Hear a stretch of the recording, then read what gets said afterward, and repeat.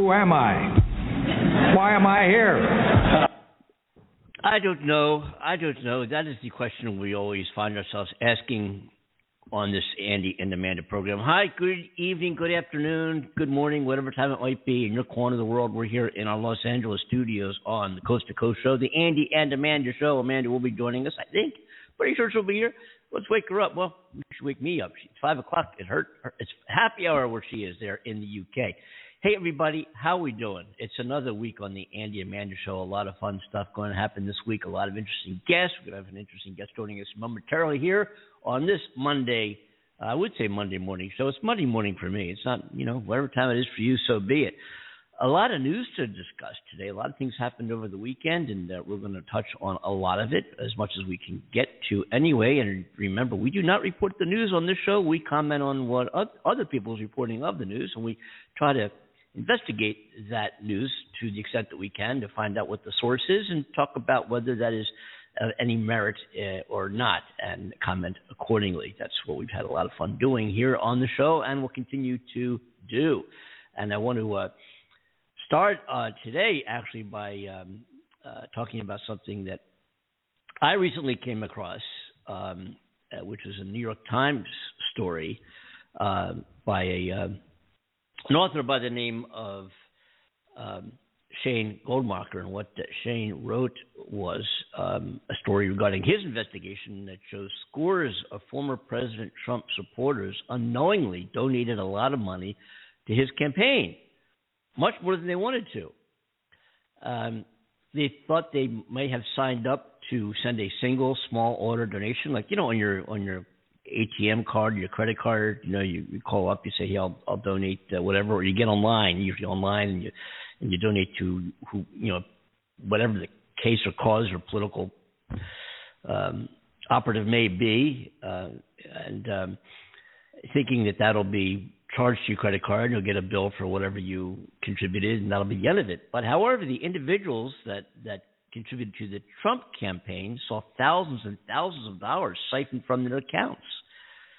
The story is another big one in regards to the character of Trump and his campaign. I mean, in this respect, for example, a poor guy who is in hospice, and we all know what hospice is, who wanted to contribute to Donald Trump, was thinking, I really wanted to help this guy, Donald Trump. That was his, the candidate for president that he wanted to support. And the guy wanted to take part in the election by contributing. But suddenly, more and more money kept getting withdrawn. He didn't know what to do. And this story was repeated time and time again, people having to shut down their bank accounts, people having to shut down their credit card, people having to, all the money siphoned out by the Trump campaign. And what we find now is Trump campaign having to refund this money. Now, in all fairness, some of this happened on the Biden side as well, but 2% a factor. In the Trump campaign, it was 10%, and that's a huge, huge difference. Let's hear from the reporter who broke this story, Shane Goldmacher, from New York Times. The center of this is the fact that the Trump campaign last fall, while facing their own financial hardships, began pre-checking boxes to start withdrawing donations from their supporters every single week until the election. And at one point, as the election year, they actually extended the date to December 14th, to weeks beyond the election. And so for their supporters, these pre-checked boxes meant that you had to wade through a bunch of fine print. And by the way, that fine print became longer and more complicated as those finances worsened for the Trump campaign.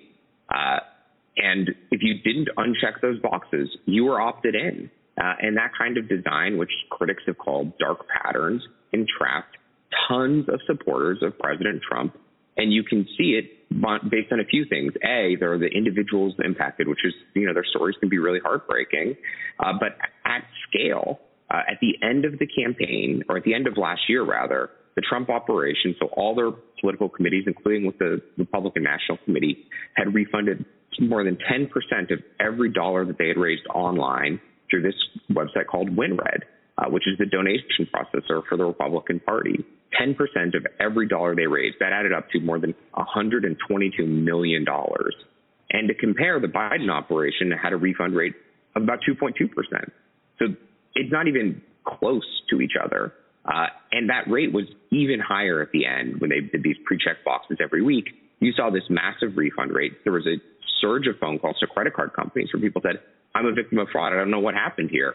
Why is WinRed at the Trump campaign taking money out of my account every 7 days? People get their credit card bill a month later and they see, if they gave $200, they see 6 charges. It's $1,200. Or if you gave $20 3 times, you see 15 charges on your credit card. So all these supporters of the president who had these donations recurred every week, this money went right into the Trump campaign's bank account. And again, they were struggling financially in October. They had millions of dollars more in television ads booked entering that last month than they had dollars on hand. Now, after the election, they began refunding more and more of these money. People got their credit card bill. Let's say you were opted into this every week thing at the beginning of October. You got your credit card bill in early November. You say, hey, what is this? You'd call, you'd ask for a refund. And in fairness, the WinRed and the Trump campaign did, for the most part, give people refunds when they asked for them. But when they did, that meant a bunch of money coming back out of the Trump campaign coffers. So if you look after Election Day, while the president was making these charges, these unfounded charges that this election was stolen from him, he was raising tens of millions of dollars from his supporters. Far more of that money went to paying off refunds than it did to the legal fight that he was engaged in November and December. And that's a big deal, right? This is how his supporters were told to give money after the election, and this is how it was actually spent.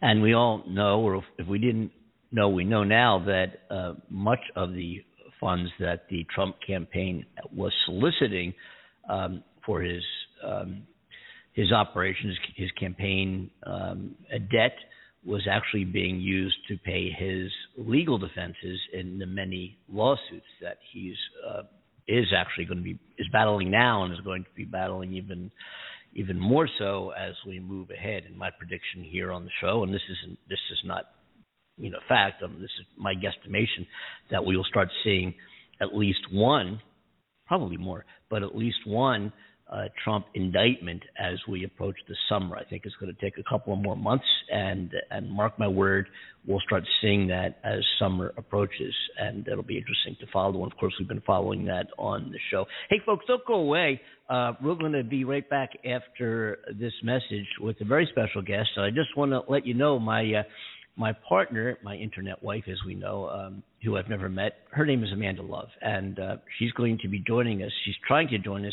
We connect on this show over the internet, and there's some technical issues with that connection right now that she's trying to resolve, and I do hope she makes it on the program. We'll stand by and welcome her aboard as soon as these issues become remedied, and hopefully they will soon. But in the meantime, what we're going to do is, I'm so excited about this, we're going to bring on a very special guest from the recording, music, and production industry. And as we all know, Amanda and I are both, our real jobs are full-time musicians. That's what we actually do for a living. And this program has become, I guess it's become a job to an extent. This is episode number 300 and something rather. But anyway, so whenever we get the opportunity to have a conversation with a professional in the music industry, as we have in the past, we're real excited about it because that's what we really do for a job. We all know that, right? Okay. So anyway, we're going to be right back after this message. Don't touch that dial.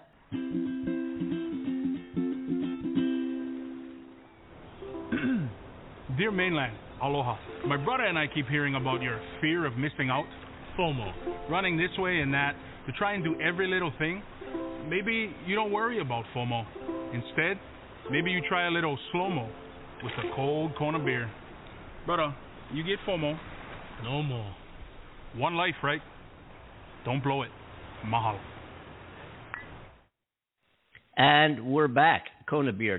That is our beer of choice. Again, I was introduced to it for the first time when doing a music tour, which included some dates in Hawaii, and a great concert, by the way, in Hawaii Public Radio. That was a lot of fun. But anyway, the producer over there introduced me to Kona beer, and when I came back to the mainland, I looked for it, and lo and behold, found it at a place called Total Wine. They stock it, and Total Wine, I understand, is a national chain that you can get. I'm sure you can get other places, but Wine does carry Kona beer, and I highly recommend it if you haven't tried it yet. Anyway, Max, are you with us? I sure am. Welcome aboard. Hello. Welcome aboard the Andy and Amanda show. We're minus Amanda right now, but we, she is trying to join the program. Hopefully she will be joining us. But I want to welcome you to Coast to Coast and the Andy and Amanda show. You're calling in from Philadelphia, am I right? That is correct, from Philadelphia. Yep. Terrific. Max, tell us. I know Cornell Butler, who's the show coordinator here, got hold of you, and you've been talking and made the connection to get you on our program. Tell us, I saw some of your bio and some of the products that you've been involved with and some of the folks that you produced and your recording and a lot of really exciting, great stuff going on. Talk to us about it. Well, first of all, thank you for having me on the show. It's a pleasure to be here. It's an honor to be with you guys, with, as you mentioned, fellow musicians, colleagues, so to speak. So I'm a music producer, a record producer from Philadelphia. I've been doing it for quite a while at this point, going on, I want to say 15 years or so. Actually, if you include, school, college, to become even more. I have my own little studio here in Center City, Philadelphia, and I work. I collaborate, I produce, I record, I write songs with many different talented people here in Philadelphia as well as around the world, of course. And so that's basically what I do. You go by the studio name or your name you go by for our listeners if they wanted to look you up and read more. So my producer name is Electric, no E at the front and Q at the end instead of a C, so Electric. And it's actually a funny story about that. A girl group a while ago, comprised of 3 teenagers, basically gave me that name after they heard my music. So they said, "Hey, we got a name for you, Electric." And that kind of stuck around, and I've been Electric ever since. So how have you been coping with the COVID crisis that we've all been dealing with, especially those in the entertainment industry that have been so heavily crippled, if you will, for lack of a better word, by this incredible, horrific crisis that's been affecting all of us over the last year? How have you been managing with that? I'm sure it's affected business. Well, actually, so I've been kind of conflicted about this, and I've been talking to my close friends. It's for us creatives, and a lot of people sort of have similar outlook on this. For us creatives, it's been a blessing in disguise, so to speak. Obviously, it's horrible, we know, and a lot of people died, and people are still sick and all that. And it's not. It's not pretty, but we creatives, especially studio rats like me, we're always stuck in the studio anyway. So and then when pandemic hit and we were on lockdown and we couldn't go anywhere, well, the only place I could be in is studio. So I was actually working through the entire pandemic, just working not with people per se, but just staying creative and working on tracks and records and sending stuff to people, and people were sending ideas to me, and so actually been pretty productive. So I try not to say that out loud too often. Pandemic's been great for me. It's not like that, but I'm sensitive to other people's struggles and whatnot. And but in terms of just for creatives specifically, we were just stuck in the studio working anyway. So it's been productive because I did the thing that I know to do, just stay creative. Yeah. So. And how would you describe the genre of music that you produce for the most part? What part of what segment of the music biz would you say you participate in, or do you pretty much do a variety of different types of projects? Do you have a specialty in the types of music that you might produce? Mm-hmm. So actually, yeah. So my music tastes are, ever since I was little, like just as a listener, my music tastes are pretty eclectic, and I am into many different kinds of music. I love jazz. I like heavy metal. I'm dance music is my sort of first love kind of thing, and then I like pop music. So, and that kind of translated into my producing sort of endeavors, and I do many different styles and work with different artists and writers from different genres. And I have been concentrating on top 40 pop music, like radio music, as of recently. But I also do dance music. Last year, a heavy metal project was released. Hard rock, I should say, was released right at the end of the year. Then I had an underground dance track released with one of big underground New York labels. And I had a pop record of my own that was playing on the radio.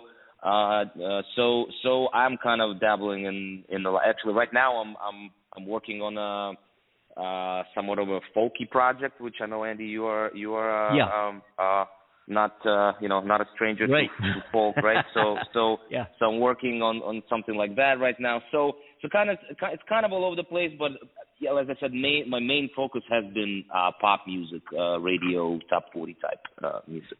How much would you say, Max?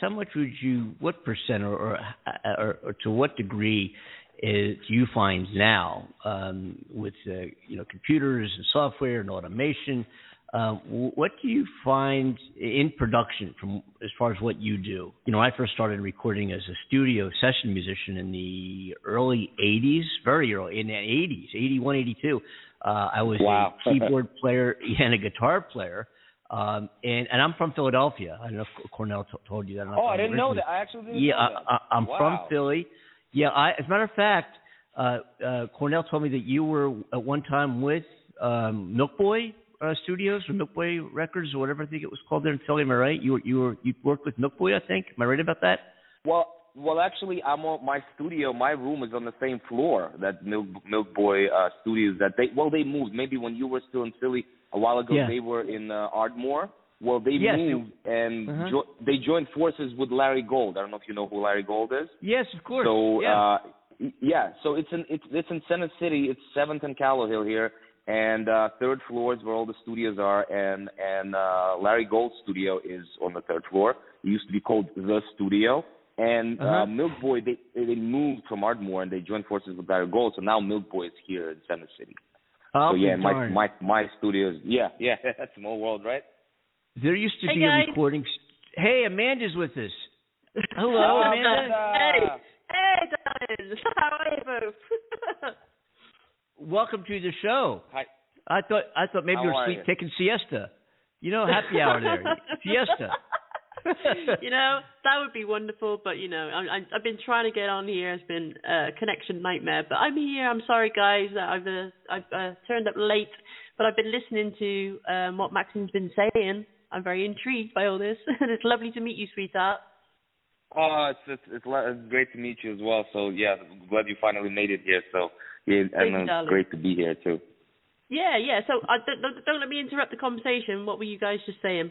Yes, so I'm just kind of reminiscing, and I'm from Philadelphia, and Cornell is from he's down in Delaware now, I guess, and none of us, Max, have met. I've never met Cornell. Amanda's never met Cornell. I never met Amanda, and here we are doing this show, and over 300 episodes now, and none of us have ever met. No. Amanda is a producer of some really. I don't know if you've had an opportunity to hear what she's done, but she composes and produces and writes words and sings and a lot of awesome. I think MIDI and it's really, I hear what she does and I'm like, my goodness. I strum the acoustic. It's true, really good stuff. I strum the acoustic guitar and sing Kumbaya. You know what I'm saying? But yep. And Max has had to deal with that in the studio, I'm sure, as well as the orchestrated work. I used to produce. I don't know if you remember a place called. Oh no, what I was saying before. I'm sorry. But in the early '80s, there was a music studio at Society Hill Towers. It was, oh my God, who was the guy? There used to be a music venue down on Starobin, Dave Starobin. Oh my God, Danny Starobin. He had a music venue on South Street called Stars, S-T-A-R-Z, and his brother, do I have them mixed up, Dave and Danny? Whichever. Anyway, one of them had a music studio, and I was playing guitar. I was a pilot at the time, really. I mean, but I played guitar on the side as a not even just for fun, but played all over the place for fun. My career was in aviation, and one thing led to another. I met some singer-songwriters, and they heard me play and say, "Hey, I'm doing a record. Would you come in and play some guitar for me?" And I go to the studio and I bang the piano, an amazing Yamaha Studio grand piano, and I bang on that, just hanging around the studio. And they say, "Oh my God, Andy, you play piano?" I'm like, "Yeah, well, you got to add some keyboard to these songs too." And then I started doing some keyboard and guitar session work in the studio. But they had these big, thick reels of tape back then. Like, what was it, 3/4 inch or 1 inch or something? You know more than I. Usually 2 inch, but 2 inch. There you go. Yeah, it was 2 inch. 2 inch. That's what it was. 2 inch tape. Yeah. And I remember the sound of like how they rewind and punch in and Yeah.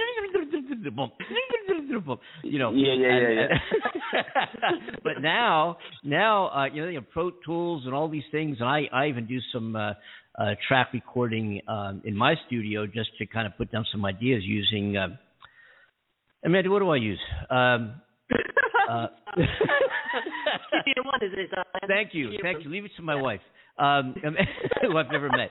Studio One. That's right, Studio One. I just upgraded to recently to version 5 of that. Kind of cool. I don't really know how to use it. I just push record and play the guitar. But I know a lot of people use Pro Tools and Logic and all the software and loops and effects and drums and MIDI and unbelievable. Do you find yourself using a lot of that in your production, your recording? Do you kind of hit, okay, let me see what I can do to this tune and accentuate and emphasize certain parts and add A and add B and so forth, or is it pretty much all live recording? No, absolutely. So basically, I actually joke with people when they say, "What do I play?" I tell them my instrument is computer. It's all about the computer for me. In terms of putting the records together, right? Obviously I work with musicians and people and talented people that come in and play live and bass and all that stuff. But in the computer, I'm like, I used to use Pro Tools exclusively for like 10 years.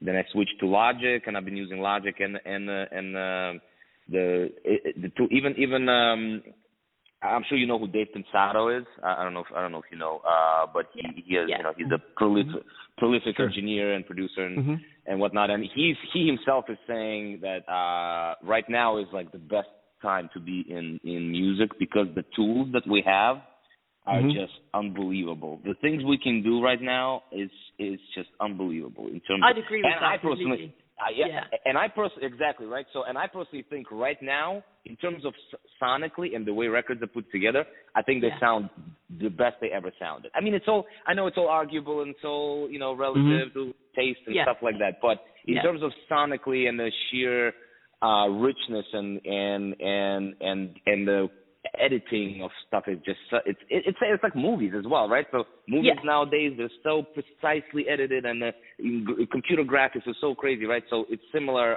I think of music in similar sort of terms. I'm like now music just sounds incredible, and the records that are coming out are just amazing. So I look at the glass half full. Music is great. I know some opinions are different, but that's where I stand on this. I agree with that, actually, sweetheart. Definitely. I mean, for myself, I've been into music since I was about 4 or 5 years old. I wanted to write songs from that early age. So, growing up with listening to my parents playing vinyl records and stuff like that, hearing how far music has come and transformed, and like you said, the clarity that we have now and the things we're able to create and add effect to is absolutely stunning. Yeah, it's great to go back and listen to vinyl and how it was produced back then. It has its own unique magic, but the clarity and the magic that we have now with everything that we can produce is absolutely stunning. I love it. Yeah, mind-blowing. Yeah, I get on board completely with what you're saying there. What's your thoughts, Andy? Yeah, it's kind of interesting. When I first started playing, which I fell into a music career totally by accident. I never had an intention of ever playing music for a career, to even ever make money doing it. I'm never, nothing. I'm playing. I started playing guitar and piano when I was 7 or 8 years old. That was my first band at 11, and I've always played, you know, just in bands and was down in Florida, you know, playing bluegrass and country and folk and playing Rolling Stones and 70s tribute bands and Jersey Shore bands, you know, the Margate scene, Washington Avenue down, you know, summer gigs down the shore. I was part of that, and you know, David Bowie, Mott the Hoople, the Who, Rolling Stones, you know, my Gibson Les Paul custom, and I always thought that folk music was when, you know, you go to a folk festival, I envisioned 5,000 people holding hands and singing Kumbaya, and it wasn't my scene. I'd go back to playing, you know, Mick Jagger and the Stones and Keith Richards, and that's what I was into. And slowly but surely, it was an awakening. I figured, oh my God, this is music. You know, it's, you know, acoustic Americana roots, blues. So this is where everything comes from. Everything comes from the blues. Everything comes from gospel roots and Americana music, and that's what I got into with an acoustic edge, and been doing it ever since. But what happened when I first got into music? A guy who I'd known for a while, we used to, an amazingly talented harmonica player, guy named Kyle Ober. He was a high school classmate of mine. He was. He still is. He's a high school classmate of mine. And we used to cut class at Lower Merion High School in Ardmore. That's where I went to high school. And we'd sit in the hallways and jam on guitar and harmonica.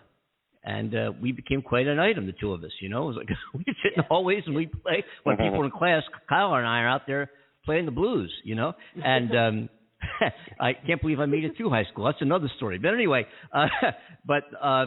so one thing led to another, and Kyle, you know, we stayed in touch and heard me. I started my career by, you know, playing an open mic, sponsored by Sam Adams Beer, and one of the owners of Sam Adams Beer saw me play, sponsored me, offered me paychecks, and you know, I never looked back. And so Kyle took me to New York and started playing. I started playing all the places in the Village. And I was playing a lot. I mean, I was playing a lot, and I didn't know any songs, by the way. When I said I was playing a lot, I had to make up everything I did every show because I didn't know any words. I never sang. You know, I was a guitar player. So here I am, you know, being a solo act, you know, having to do 2 or 3 sets at a club and thinking, what the hell am I going to do? Because you know, if I know 7 songs, that's a lot. And I started making stuff up, just getting on stage and making it up, you know, and. So then I was introduced to a record producer by a guy named Andrew Comis, who's actually was quite well known. And I found out just you know, a year or so ago that Andrew had passed away, way too young. But what he did, he had a company called First Choice Records, which was an affiliate of Sony Music. And what he used to do is produce music for dance clubs in the UK. Amanda, your neck of the woods. Oh, really? Right. And it was, now here's the thing. So Andrew heard me play. They came into a show, and he walked up to me and asked me who you're recording with. And at the time, I wasn't doing this seriously. And I'm like, who am I recording with? And he said, yeah, what are you with the label? I'm assuming. And I'm like, no, I don't. I recorded my tape deck on my Sony Walkman. That's about it. Oh, well, listen, I want you to come down to our office in Soho and on Tuesday, and one thing led to another, and I got a record deal with this First Choice Music, which was an affiliate of Sony. And for me, you know, I'm like, what? You know, huh? Whoa. Yeah. So I walk in the studio, which is down in Soho, and the guy came up to me, and, you know, I show up with the guitar, and a couple of other people from Philadelphia came up and joined me there, and I walked, he looked down, this tall guy, he's a tall dude, he looked down at me with my guitar cases and said, oh, you play live? And I'm like, yeah. Well, you got to sit here and wait a while. They had 23 keyboards in the studio. He never recorded anybody live. He was all DJ, all hip DJ music for dance clubs. You know, it was all produced. All right. So, and they did a really, really amazing. I couldn't believe they did it, but I was my first, and I've never, as a performer, I've never paid for studio time in my entire life, my entire career. People have picked me up. I've been with labels, and producers would say, "Hey, I'd love to bring you in. Let's do a demo, Andy. Let's do this." And it's been that's the kind of career it's been for me. So whenever I meet people who do what you do, in the studio, and I just not, again, I pick up G, C, and D and play it different ways, and somehow carve out a living by doing that. And when I see people who really do know the ins and outs, and the people who work with musicians such as myself and take that craft and take that artistry and make it a product that people buy, I'm like, kudos and wow, what a talent, what an ability to be able to do that, just coming from a guy who just strums on the guitar. I'm totally impressed with how you're able to do what you do, and what a skill that is. And can you tell our listeners maybe where they can check out some of the music that you have produced and some things that you've done and artists that you've worked with? Yes, absolutely. So I have a website, which is basically lectriq.com, lectriq.com, that I've worked on recently there, as well as I have a lot of music on Spotify and Apple Music, under my both under my producer name Lectriq and also under my first last name as well. Actually, I've been releasing a lot of dance music past 10 years, and in dance music, for some reason, a lot of people just go by their first last name. I'm not sure, even if it's like a made up thing, but it's always like a first, even if it's like a pseudonym, right? So it's Maxim Laskave. Yeah, in dance music somehow that's how that works. I don't know why. So it's Maxim Laskave. Right, exactly. It's Maxim, first name, like the magazine, and Laskave is Laskavy. I have a lot of tech house, deep house, like underground stuff that's been playing in clubs everywhere. So that's where I'm. There you can find me. I was checking out your music on your website. It's really, really good. I really enjoyed it. Thank you. I appreciate it. You're welcome. I noticed that you were. Sorry, go on, sweetheart. Sorry, go ahead. No, go ahead. I noticed that you were doing some heavy metal stuff as well. That's quite impressive. Yeah, it's more hard rock. It's kind of borderline heavy metal, but I have an artist. I have an artist here I've been working with for a while. He was in a pretty like decently big band in the 80s, Nitro, from the early 80s. Yeah. And they had I don't know if so not the glam Nitro from LA. It's the heavy metal new wave of British heavy metal. That's what they were calling themselves in PA, right? So they had a album out, and they had a following, and they were charting. Anyway, so that was in the 80s, and now the main guy that was one of the original members, he's doing his solo thing right now, and then we released the first album. Now we're working on a more acoustic-y EP right now, and then the next follow-up album is going to come out. So it's hard rock with a lot of guitars and everything live, drums. Amazing. And all kinds of stuff. Yeah. That's great. I mean, you get a lot of producers that kind of stick to several genres or just one even. But when you get someone like yourself who is pushing the boundaries to see what you creatively can do, I love that. I admire that. And I think that's a beautiful thing about the whole art and production of music, for myself especially. I love mixing it up and playing with what works and what sounds great and what is different, what can inspire, what can make you feel different. And I think in being a producer or even a songwriter or just a musician, to try and push your own boundaries to see what you're capable of is such a beautiful thing. And is that the kind of thing that you're trying to achieve? Are you trying to move into different genres of music? Yeah, well, so as I was saying a little earlier, my as a listener, my musical tastes are very eclectic. So, and that kind of spills over into my work, into my creative endeavors, and also I kind of get a little bored with just one thing, so to speak. Like I love dance music. Like my dance music is my first love. I love trance, house, techno. Like I love it all. But if I'm gonna make dance music 4 on the floor, that kick drum 4 on the floor, like months on end, I would get really bored. And so I need to switch it up. I need to do something else, start myself. So I need to do that, incorporate that. Actually, and a lot of times that's why I kind of gravitate towards pop music, to be honest, because pop music is kind of an amalgamation of all these different genres, right? And that's to me, and to me it's like you never know, like kind of, at least the way I work, I never really know where I'm gonna end up when I'm working on a track. I have a rough idea, don't get me wrong, but it kind of takes me, and I let it take me, right? And that keeps it interesting, and I don't get bored as quickly with pop music. But then overall, also I stray away from pop music and I go folk, rock, dance music, and that keeps it going, keeps you creative and keeps you inspired, right? So that's beautiful. Exactly. Okay, that's awesome. Max, if you'd like, you should forward us some tunes, and we'd be glad to play, a couple of tracks here on the show. I sort of thought of that previously. We'd have had them on this show if I could have done so. But hey, but still, you should send us anything you care to, MP3 file, and we'd be glad to play some of your tunes here on the show. We were incorporating for a period of time. We were incorporating music, mostly acoustic singer-songwriter stuff, some bands, some Zydeco, some blues.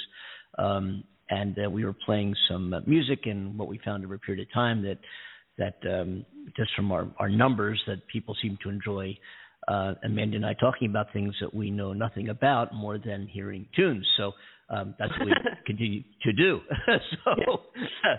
Awesome. Pretty much. But every once in a while we do inject some music. We do continue to do that because we are both musicians, and hey, that's where our passion is, along with doing the show, of course. And so if you if you want to go ahead and forward us to, and we'll get you the email address to do that. Send us some of your music, and we'd be glad to incorporate it. And if anybody out there, music producers, musicians, or people who just want to know about the recording and production and making music, feel free to join the show and be part of our conversation here at the studio. It's 515-605-9888. This is the Andy and Amanda Show. Our guest today is Max Lescave, who's a music producer and musician in Philadelphia, Pennsylvania, and we're welcoming him on board. All right, we are back, and through modern technology, we're going to actually be able to play some of the tunes that Max produced. So give me just a few minutes. No, let me see here. No, heck, we don't need a few minutes. I can do it right now. We're going to play some tunes, and these are produced by Max Lescave, our guest on this episode of the Andy and Amanda Show. This first tune we're going to hear is called Today is the Day. Don't go anywhere. I want you to take a listen to this. Here we go. Today is the day. It's the end of the way. We can finally celebrate. 'Cause today is the day. 'Cause today is the day.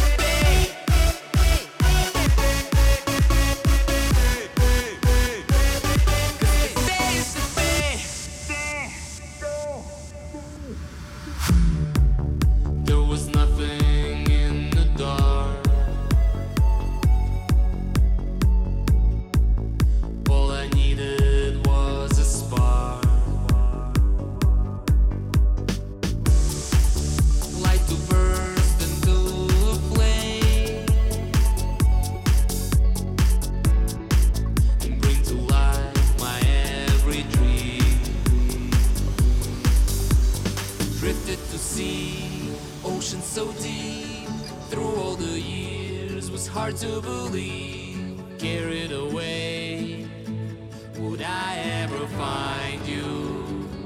And today's the day. I'm no longer afraid. We can finally share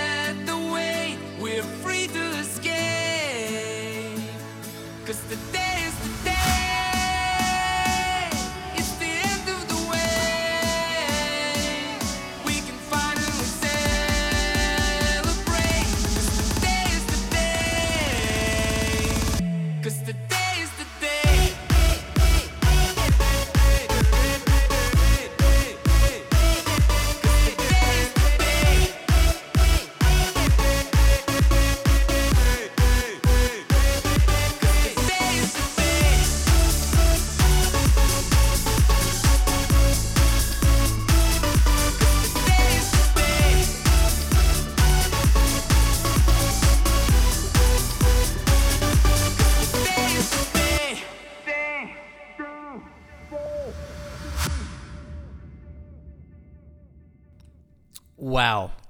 Fabulous work. Let's go to our second song. What do you think, folks? Really, you know what I'm saying?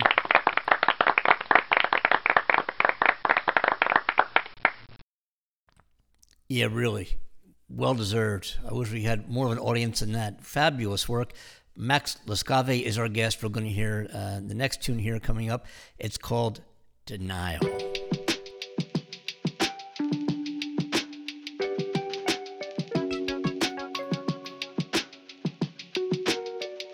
I'm blaming the internet. I'm blaming my jealous ex. I'm blaming your mom and your best friend for getting too invested in all of our business. I blame it on all of this. But baby, the obvious reason I'm no longer with you has got more to do with me and my bullshit. I need to get a clue, but I'm in denial. I'm running away, away, away. I'm in denial. The truth is too hard to take. Denial.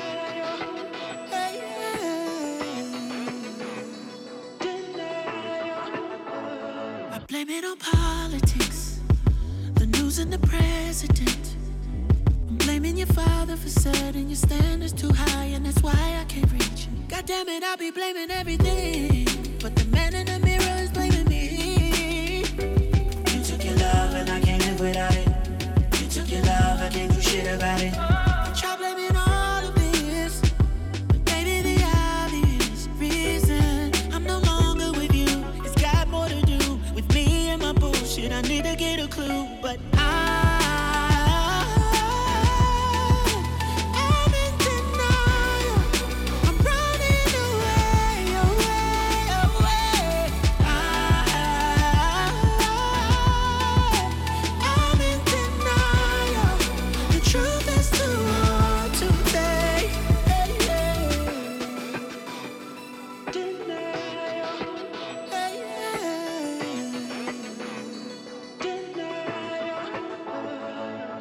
It's all my fault you walked away. It's all my fault I can't make you stay. If I would've loved you better, I should've loved you better. We still would be together. Oh, it's all my fault you walked away. It's all my fault I can't make you stay. If I would've loved you better, I should've loved you better. We still would be together. Oh, but I'm in denial. I'm running away, away, away. I'm in denial. The truth is too hard to take.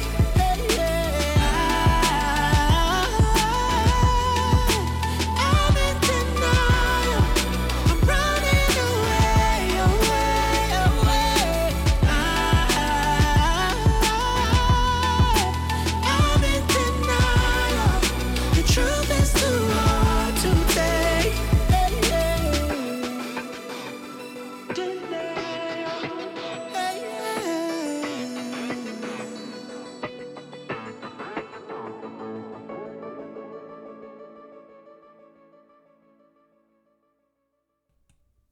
Just great.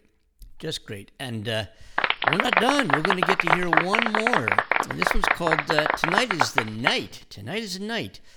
Again, Max Lescave is our guest here on the Andy Amanda Show, and we're playing some tunes that he put together in his studio, Electric, in Philadelphia, Pennsylvania. So here is Tonight is the Night. Might just get it, shoot there. Let's keep it a secret. I can if you can. Turn down to a whisper. See through to the end. Tonight we'll put the world on mute. Heartbeat will keep the flow of time. Tonight we make the ambience under the northern lights. It's like a piece of heaven made just for you and I. We've got the key to Oh no, do we try? So let's stop wasting time, because tonight is the night. Feeling of forever. Because tonight is the night. It is the night of never. Yeah, tonight is the night. Feeling of forever. Tonight is the night. It is the night of never. Because tonight is the night. Let's share this moment, away from prying eyes, way deep in the shadows. Make it last for a lifetime, 'cause tonight we'll put the world on mute. Heartbeat will keep the flow of time. Tonight we make the ambience under the northern lights. It's like a piece of heaven made just for you and I. We've got the key to enter, and we'll do it tonight. That feeling of forever, oh no, do we try? So let's stop wasting time, because tonight is the night. That feeling of forever, because tonight is the night. It is the night of never. Yeah, tonight is the night. That feeling of forever. Tonight is the night. It is the night of never. Because tonight is the night. First time, thirst time, drunk on your love, that's the worst wine. It hurts, I'm bursting. Personally, I'm way past flirting. I'm working and searching for your love, girl, yes, I'm certain. Not the surface, but deeper and deeper. I just wanna please ya. We can keep it a secret so nobody knows. Got the key to your heart, so just go with the flow. Want this feeling forever and ever is so heavenly. Ready, get set and let's go. Gone off your love, not wasting no time. Tonight is the night and my life on the line. Your love is a drug, I'm addicted, no lie. Thank God I'm alive, your body's divine. It's like a piece of heaven made just for you and I. We've got the key to enter, and we'll do it tonight. That feeling of forever, oh no, do we try? So let's stop wasting time, because tonight is the night. That feeling of forever, because tonight is the night. It is the night of never. Yeah, tonight is the night. That feeling of forever. Tonight is the night. It is the night of never. Because tonight is the night.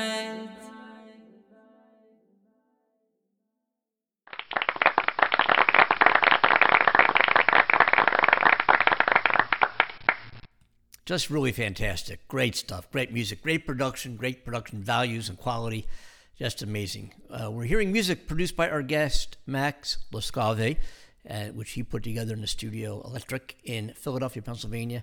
And what we'll do is let's jump back into that conversation here on the Andy and Amanda Show. And I want to thank Max again for coming on board and sharing that music with us. We're really, really enjoying that, and I hope you folks are appreciating it as well. Now back into our show, the Andy and Amanda Show. The Andy and Amanda Show, did I say that? The Andy and Amanda Show. Get it straight. Don't even know the name of my own program. Okay, here we go, folks. Amanda, how are you doing, by the way, love? How was your weekend? Oh, my weekend was very, very blessed. I can't complain. You know, I managed to spend time with the family because of this whole lockdown easing, which was beautiful. We had some food out in the garden and sat around a fire with some lights, and it was stunning. How about you? I went out a couple of times over the weekend. Heard some. Oh, did you ever hear of the band called Badfinger? By any chance, Badfinger? You remember the band? That kind of rings a bell. Badfinger, a lot of hits. I went to this place. As a matter of fact, the same place I think I told you about last Monday, where I'd been the preceding Saturday. I went to it again this Saturday. A place called Patrick's Roadhouse in Santa Monica, and I highly recommend this place, folks. If you're coming to California, it's down on the Pacific Coast Highway in Santa Monica, bordering, on the edge of Santa Monica. Bordering another town that escapes me at the moment. But anyway, I heard there's a bunch of musicians, jazz musicians, that have never rehearsed, they never played. They got together at this venue, and they play every Saturday night. And there's no cover or anything. The patio dining with heaters. It gets a little cool down there. And they are amazing, and the food is incredible. It's upscale, hamburgers and entrees and things. It's amazingly good and casual, and the music is great. So I went down again for the second Saturday in a row, and I'm going down next Saturday too. And just to go out and go to a restaurant and hear live music. Oh my God! And so anyway, and they were great. The saxophone player of this band, I mean, they're all amazing. They're amazing. They're just incredible musicians. And this is L.A. I mean, I guess I'm not from L.A. You know, I've only been here a few years, but I guess that's what you come to expect here. And this is L.A. You know, you go out on the town here on any given night, and you hear musicians and bands and see performances like you wouldn't see anywhere. I've traveled a lot, as you know, and I spent a lot of time in New York too, which is also whoa. But L.A. is a couple notches up. I mean, you just wouldn't believe what's here. You just couldn't believe it. Max, you got to get out here. You haven't been here yet. Right. I actually have. I have been to L.A. and have been to Santa Monica. I did some work with the Music Academy, the Grammy Academy. Wow. So Wow. Yeah. So you know. Yeah. Whoa, you know. So anyway, there's a couple of people, you know, sitting at a table right in front of the band, and they're, you know, band's playing about ready to wrap. We gave them a big encore, and they came back and said, well, this guy here is a good friend of the band. He's the, I don't know, some of you may know him. I don't remember his name, but he's a lead singer of the band called Badfinger. And Badfinger, I'm going back to the 70s, a rock and roll band, a lot of hits. And he's going to be singing with the band next Saturday night. And I'm like, wow. So as we got up and left, I went over and introduced myself, and I just complimented the band and say, hey, you know, I play guitar. They say, you do? What do you do? And I say, I play blues. I play folk and blues. Well, why don't you bring your guitar? We're looking for a guy to back. You know, we'd love to have you come up on stage, and why don't you come out and join us and play some tunes, and we'll back you up. And I'm like, whoa. Wow. You know, I miss those days. That's how things used to happen for me. That's how things happen in my career. I'm like, whoa. Wow. So I don't know if I'm going to do it this Saturday, but I'm going to continue to go out and hear them and check them out. I missed the first part of you guys talking, so I apologize about that. If I go over anything that you've already discussed, again, I apologize. But, you know, I think back to my passions when I was a kid, like with music and stuff, where it all started for me. What's your earliest memory for you that you actually thought to yourself, oh, my God, I love music. I want to do this? Oh, okay, it's kind of actually funny story about that as well. My earliest memory is actually not my memory. It's my parents' memory, and they tell me that when I was 3 years old, I already had a favorite record, meaning favorite song as well as favorite actual record, actually vinyl. Yeah, you know, and I was 3 years old, and we had a pile of vinyls, and I would, you know, go through them and pick one specific out and say, hey, play this one. And there was a big I'm from Ukraine originally, so this was a big this was a song by one of the biggest, probably the biggest Russian pop artist, who's still alive to this day and everything. And so I had one of her songs be my favorite when I was really young, and then actually 25 plus years later, I've had her daughter in my studio recording with me and recording one of my songs. Yeah, so it was pretty big moment like that. Yeah, it kind of you know came around full circle. Yeah, it was pretty amazing. That's incredible. Don't you just love it when things like that happen? It's just so moving. Right. Yeah, I know, it's like totally. It's like I had an incident like that when I first started this show with the boys. It was a slightly different show back then, and I came on as a guest. I'm a graphic designer by trade, and I do music as a second kind of gig. So I got asked to do the design work for the show, and I'm like, yeah, great, by Cornell, because I've been friends with him for like 16 years. And then I became a guest on the show, and then they got me on the show, and I was really enjoying it and stuff. And he said, so are you ready to meet Romany Malco, who's an actor in the movie 40-Year-Old Virgin? I was like, you're kidding me. He's like, no. I'm like, he's coming on the show. He's like, yeah. He said, you're going to be able to talk to him. It blew my mind because at that point, it was so surreal. It was one of my favorite movies. And he's one of my favorite characters in the movie. And I literally watched that movie 3 days before Cornell had said anything to me. So my whole world was like tripping at that point, you know what I mean? I was like, what? Yeah, it's amazing. What's going on? But I love it. That's absolutely great. Love it. But in terms of all the music that you do and everything, you know, do you have any tips for amateur producers that are looking to make it in the industry? Oh, absolutely. Well, I'm still learning myself, right, as we all are or should be anyway. Of course. Definitely. For specifically for producers, Yeah. Definitely learn an instrument. Any kind of instrument, any kind of acoustic or non-digital. Well, I mean, pianos you could call it, keyboards and synthesizers, but anything, any instrument is outside of a computer. Because I know there's a lot of people, as we just talked about, we can do all kinds of crazy stuff on the computer and effects, and we can loop and samples and all kinds of stuff. It's all great, but having a knowledge and a relationship with an instrument is just you can't replace that. Basically, the best producers that I know, that I've met, and maybe haven't even met, just that I know of, that are doing their thing, they all play an instrument. It doesn't have to be virtuoso kind of level. It's not really what it's about, but it's about playing an instrument and being able to play that instrument with other people.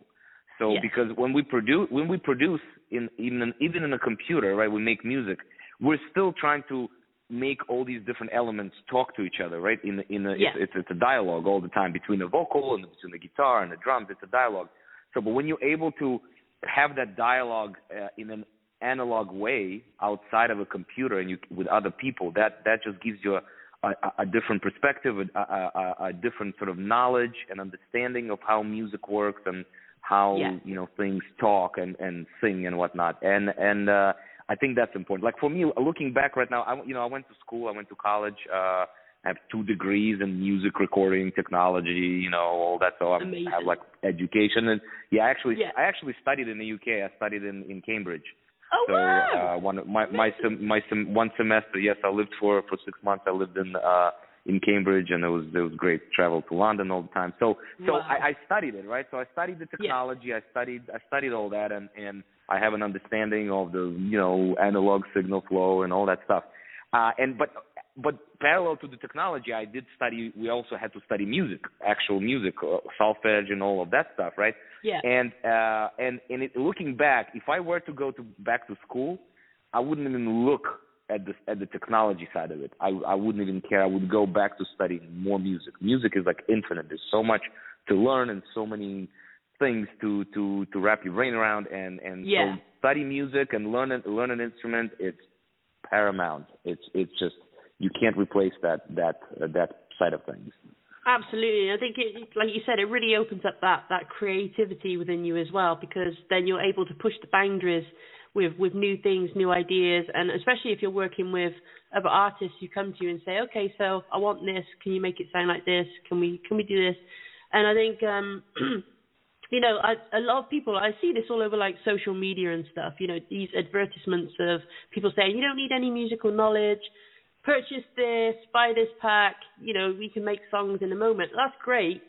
But again, like you said, I think having that relationship with an instrument is such an important thing. And I have no doubt that people can produce some amazing stuff just by using the computer and the software that comes along with it. And there's no doubt about it. But I think it's important to know that having that musical background in that sense is a very wise and profitable thing for your craft and your creation, especially. Absolutely.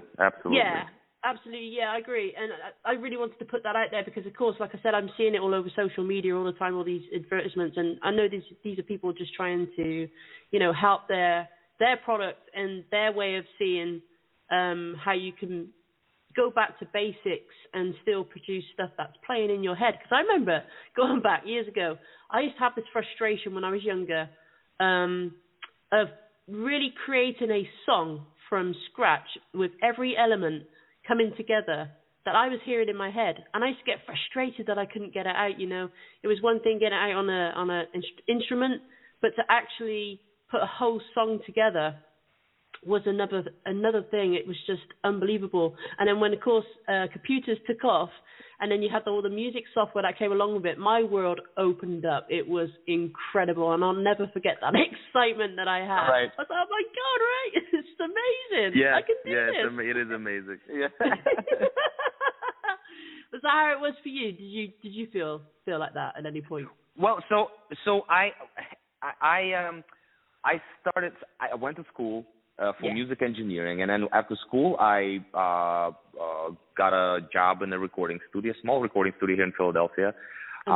Actually, the main engineer there was actually a British guy, which I have these strange ties to England, little things here and there. Yeah, right. Yeah. So yes, I was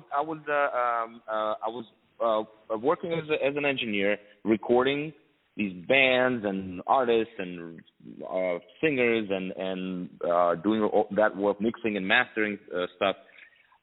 And at some point, it became not enough for me. I felt like I always worked on other people's music, which was great and fun and creative in its own right.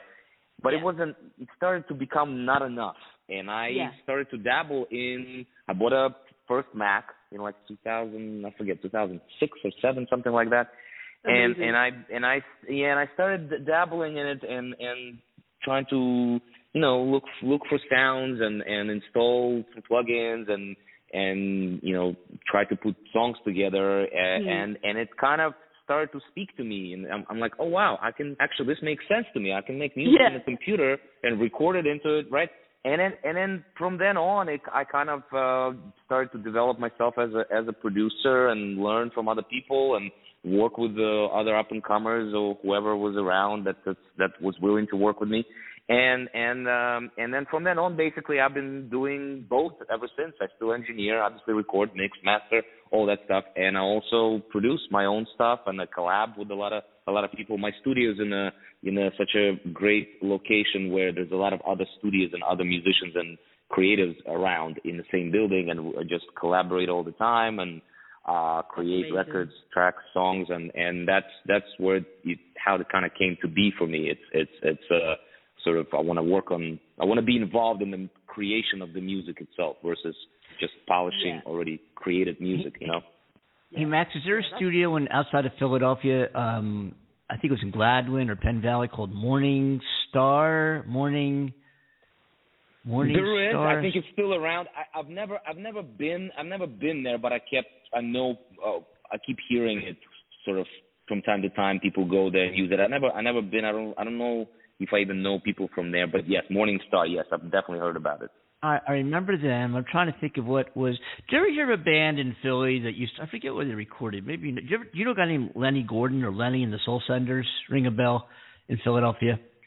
Lenny Gordon. That sounds familiar. I'm not. Yeah, they used to. I sure forget where they recorded. I'm just anything. trying to think. I was never. I did most of my work up in New York, and I didn't really. I just kind of lived in Philly and did everything else elsewhere. No, Philly's a good town. Don't get me wrong. Don't. I live in Philly, but can we talk? No. Yeah, a lot of history too. A lot of musical history. Oh my God, Sound of Gamble Philadelphia. Yeah, Yeah. Gamble and Huff alone is. It's oh man, yeah. So I'll never forget going to Kennedy, the Coliseum, not the Coliseum, Kennedy Stadium, I think it was called, where the Army-Navy game used to be. Was it Kennedy? Something like that. But I remember seeing Peter Frampton and Leonard Skinner. And I also went there to see Live Aid. I was at Live Aid. What was that? Oh, 80? wow. Yeah, I was there too. 82 or 85? Wow. 85 Live Aid, I think. 85. Yeah. Yeah. Wow. And I'll never forget Jack Nicholson coming out on stage and Chevy Chase, and it was hot as hell, and Jack Nicholson coming out and saying, "We're gonna hose you down," and they took fire trucks. That was pretty good, wasn't it? We're gonna hose you down. Hey, that was bad. It was, Listen, this is the way it is. it wasn't bad. I can remember that. Yeah, I encourage, and I guess. And you have a studio, so musicians can actually come in and discuss their projects with you, and you can take a project from concept, from somebody's songwriting ideas, whether they're a live musician or whatever they might do, or require some backing and some composition. You're able to take somebody's project from idea, or just if they have songs, they use a studio to put some things down and get a demo done. You can do it from A to Z, all in house at your facility. Am I right? A to Z, absolutely. I have a it's a relatively small studio with a vocal booth, So I can do anything but the drums, really. So any other kind of instrument, vocal, anything I can record. And if we do need to do the big, drum setup, then we go to studio next door and record it there. And then everything else I can do in my studio. Yeah, absolutely. It's interesting you say vocal booth. I was working with the same person who was managing me and getting me a slew of gigs. I mean, he had me working all over the place, and he repped really high-end recording gear. I mean, his clients were the Philadelphia Orchestra and so forth, and real. I don't know anything about recording gear. You probably know the names of this gear, but I would have no idea. But really, really high-end things, and he was a manufacturer's rep, and so he had a studio, which was, the equipment that he had in the studio was again, I wouldn't know. It had dials and switches. That's all I know. So, but he had me come in. So I'd come in and he did some demos for his own business, but he used me and my guitar work and my music to demo this equipment. So he'd bring me in and said, "Hey, Andy, can you come in and actually would like not only do a demo, but I want to put some of your tunes out there." And I'm like, "Sure." So I came in. At the time, my main job outside of being a musician was also being a stay-at-home dad. I had a toddler at the time. My first daughter was born. Because I was a musician, had the time to be with her all day long when my wife was busy getting her. What was she doing at the time? Getting her doctorate degree, I think, up in New York. So I was there in Philadelphia, really focusing on taking care of my kid and strumming the guitar when I could. So I was doing a project there. This is kind of funny. He pulled me in. He says, "Andy, I hate to bother you, but I messed up on this guitar piece. Can you come in? It'll take you 20 minutes, a half hour. We'll recut it, and I'll send you on your way." And I'm like, "Sure." So I drove down Society Hill where the studio was, and I went in and literally took 20 minutes, recut this thing on the guitar. And he had this acoustic guitar of mine, Collins guitars, amazing, amazing, amazing guitars, real high-end instruments, and if you haven't heard or played a Collins guitar, you need to do so. And they're not available at your Sam Mash Guitar Center type stores. They're high-end instruments available. I'm not sure where in Philly, but anyway, Collins guitars. And yes, I do have an artist relationship with them now. And the reason being is because I played them long before I had this relationship and highly recommend them. Okay, enough with that plug. So he had my Collins guitar mic'd and whatever, and I had this headset on. And it sounded like a goddamn orchestra. I mean, it's like a fine cello. It was incredible. So he was finished, and I said, "Hey, do you mind if I just sit here and play a little while?" And the switch came on in the booth. "If we can record it, you can play it." I'm like, "Sure." So I just laid out this real slow, bluesy, flowing blues thing. Just made it up for, 5 minutes or so. And went back into the booth, and we sat down, and we listened to it. And said, "Wow, that sounds really cool." "Yeah, it does."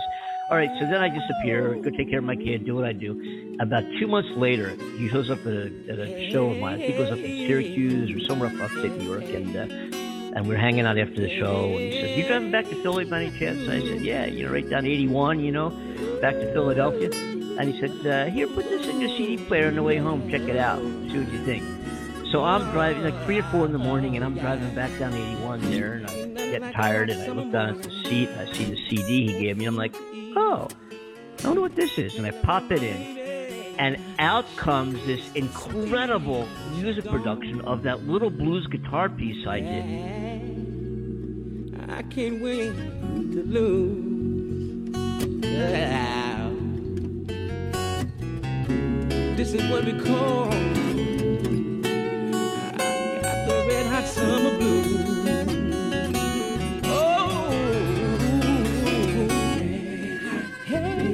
Summer blues, feel it from my head down my shoes. Sometimes you win, and sometimes you lose.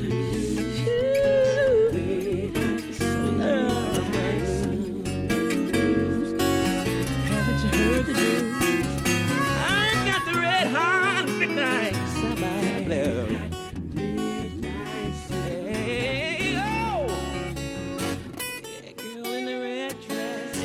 He brought in a rap singer by the name of a guy by the name of Street. The rap group was called Black Street or Black Street 21. Yeah. The guys, yes. Okay, so Joe Stone and Joe was actually the originators of the rap group called, was it Boys to Men? Yes. Yeah. He was the originator of that group and went on to form Blackstreet. Now, he went into the studio. This is what I find out later on. He goes into the studio because he's doing a solo project, and the producer who did my guitar work said, "You got to hear this guitar piece that this guy I'm working with did." So he plays the guitar piece, and Joe says, "Do you think that dude would mind if I lay down some vocals?"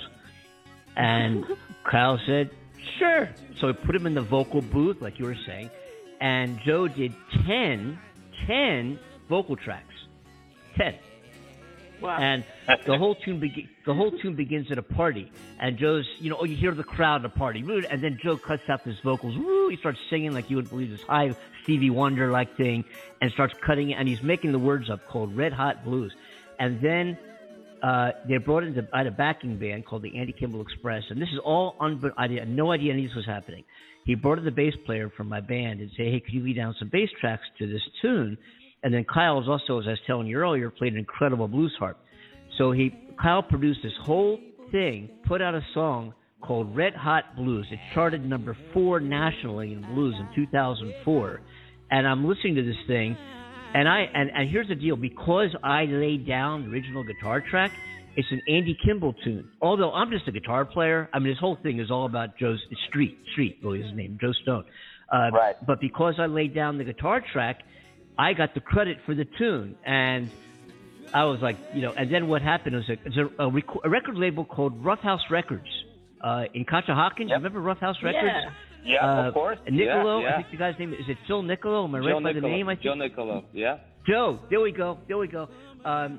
They called Joe in and me, and we went in for an invitation experiment. We put together a band called Men in Black.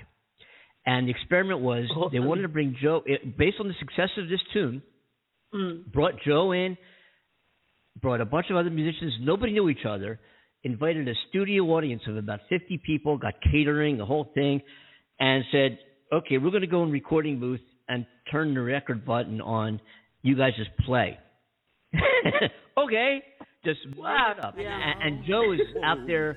He's doing everything from Stevie Wonder to everything. He is, and I heard recently that he had passed away, and I'm like, whoa, and and we did a couple other tunes. We did the Sweet Home Chicago and we didn't know it was Sweet Home Chicago. They brought us in. They said, "Andy, you go in the guitar room. Joe, you go in the vocal room. We're going to play records. 2 of you just go at it."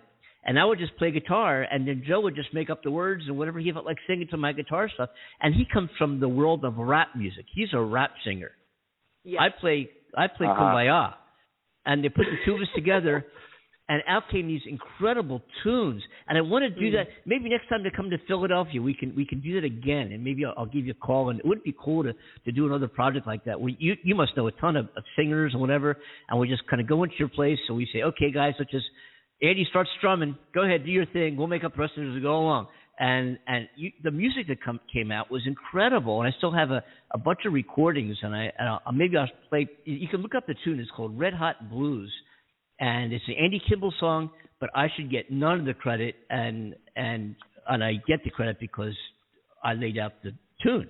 But I really should get. Yeah. I'm the guitar player. You hear the awesome. song.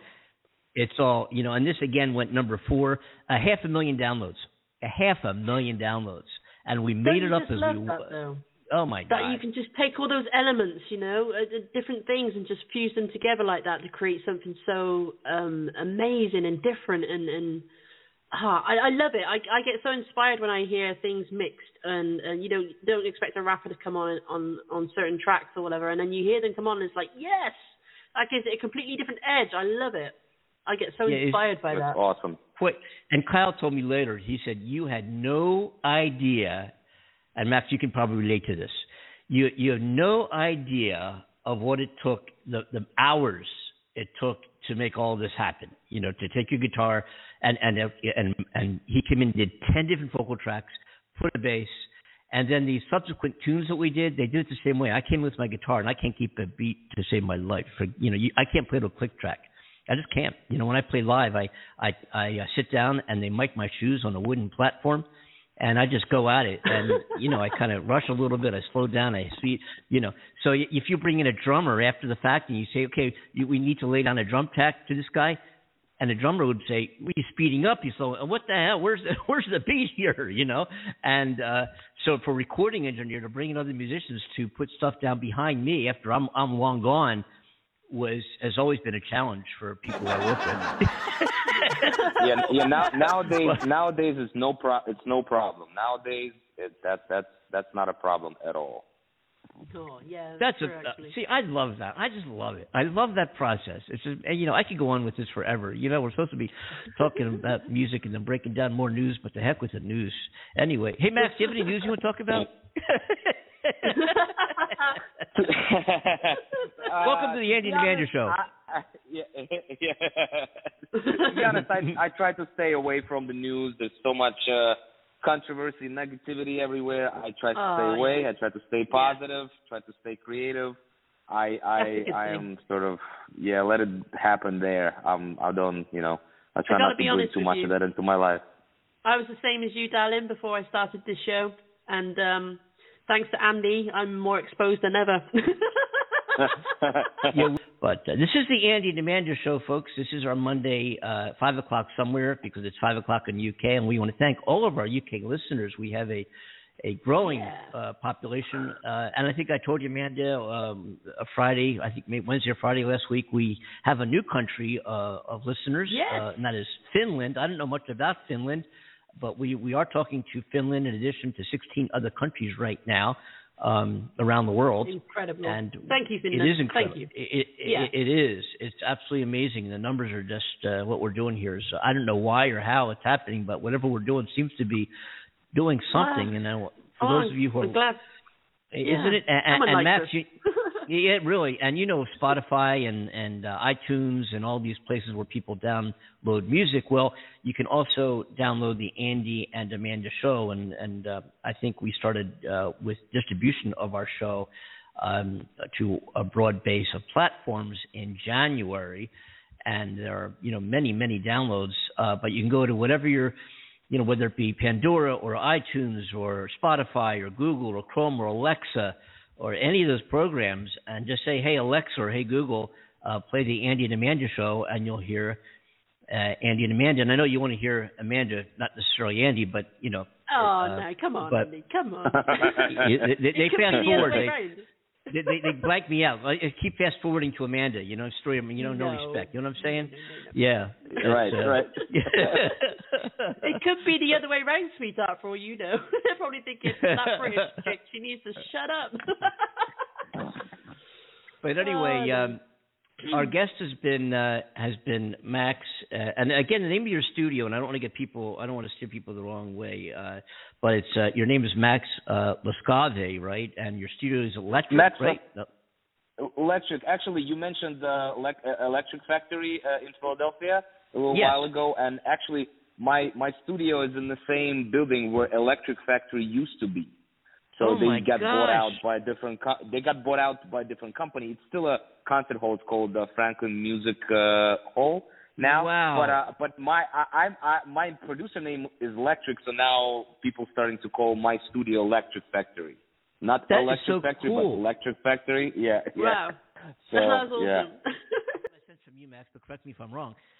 What you do is what you do not because, hey, I'm just going to get this job, I'm going to do it and make a lot of money, I'm going to become this millionaire, and here's my idea. It's because you're an artist, you're committed, you're passionate. When you get up every day, you don't do something for a living, you are what you do for your living. When you get up every day, you get paid to be you. And that's the sense I get from our conversation and from your schooling and your background and your work in the studio. Am I kind of on track there? Am I assuming correctly? Andy, you're absolutely right. If I was getting into music for money, it would be a wrong move completely. So I do music because that's what I've been doing since I've been studying piano since I was 5 years old and all that. So you don't go into music for money. And those people who do, they fall off almost right away.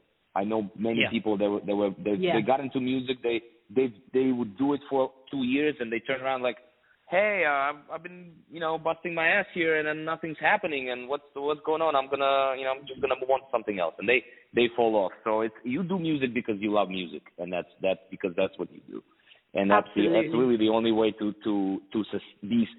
sustain yourself in music industry and eventually become successful is only because you love doing it. That's the only way to do it.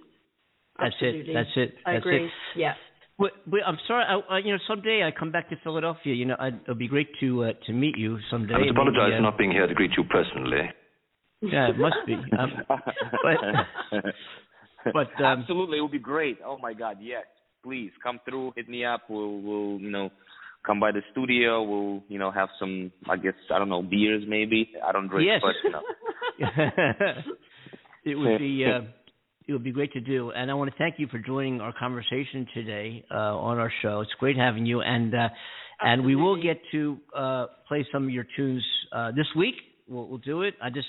We'll work that out, and we'll talk, and we'll get that done. It'd be great to share with our audience what Amanda has had the opportunity to hear, and the brief time I got to hear some of what you produced, and it's great stuff, folks, and we'll be playing and sharing some of his music as we move along here. So Max, thanks for joining our show, and we'll do this again. We look forward to it, and want to wish you all the very best. And again, thanks so much for joining us on the Andy and Amanda show on the Coast to Coast program. Oh, it's been a true pleasure, Max. Thank you so much, darling. Thank you very much, guys. It's been a pleasure. It's been a blast. It was an honor to be here, and absolutely, I had a great time.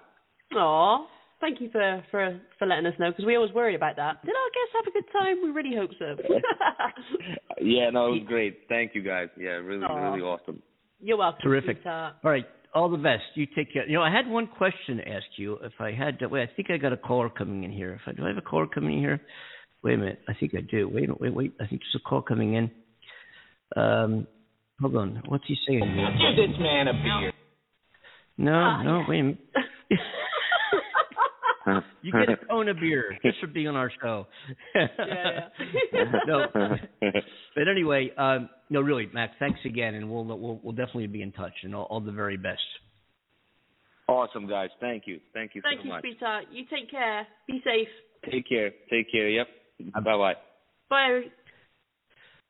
So Amanda, my love, yes, you had darling. a good weekend. So good. So that was a fun conversation. I really enjoyed. That was always fun. And sometimes I guess we get carried away and we start talking music and production, and because that's kind of I said early on before you came onto the program today that we have somebody in music biz, somebody's produced music and so forth. It's exciting to us because that's kind of what our real jobs are, and we have people on the show from all walks of life, and it's great to be able to do.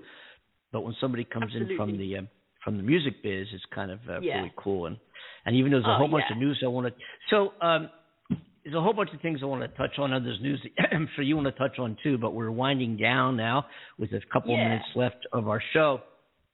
So I'll pick up the conversation on Wednesday, and of course this show will be repeated several times today and Tuesday, tomorrow, the 6th of April. Can you believe it's April already? Is that unbelievable? I know, right? It's gone so quick. Yeah. Really has. Yes, really, unbelievable. Really yeah. Unbelievable. Although not quick enough, because I got a hair appointment on the 19th. I've been waiting to get my hair cut for so long. It's a lockdown. Send me I want a picture. You got to send me a picture. I want a picture. Oh, thank you. Yeah. Definitely want a picture. I haven't got, something? Because you have pictures of me, because you do all the artwork for our show. I haven't had a haircut in over a year. Oh, wow. A year? I've been taking a shower in a year and a half. No, I'm kidding. No.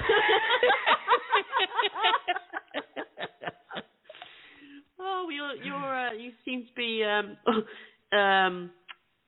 to be I don't know, cleaned.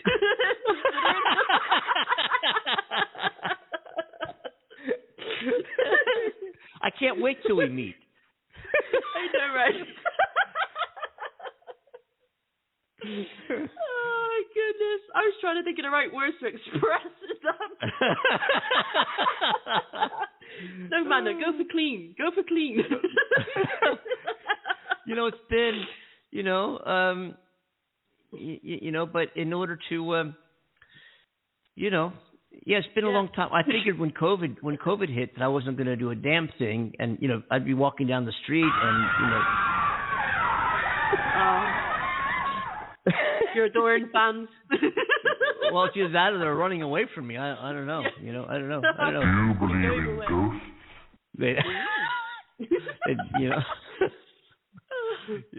Yes.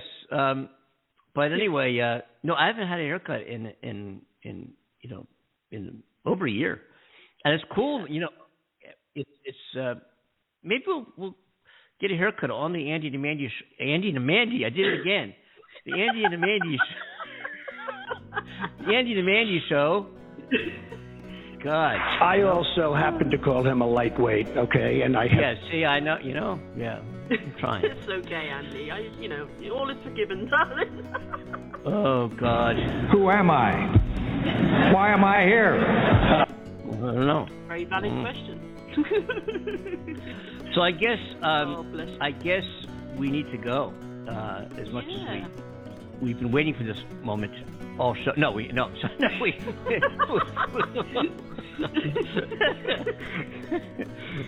They're not meant to know that.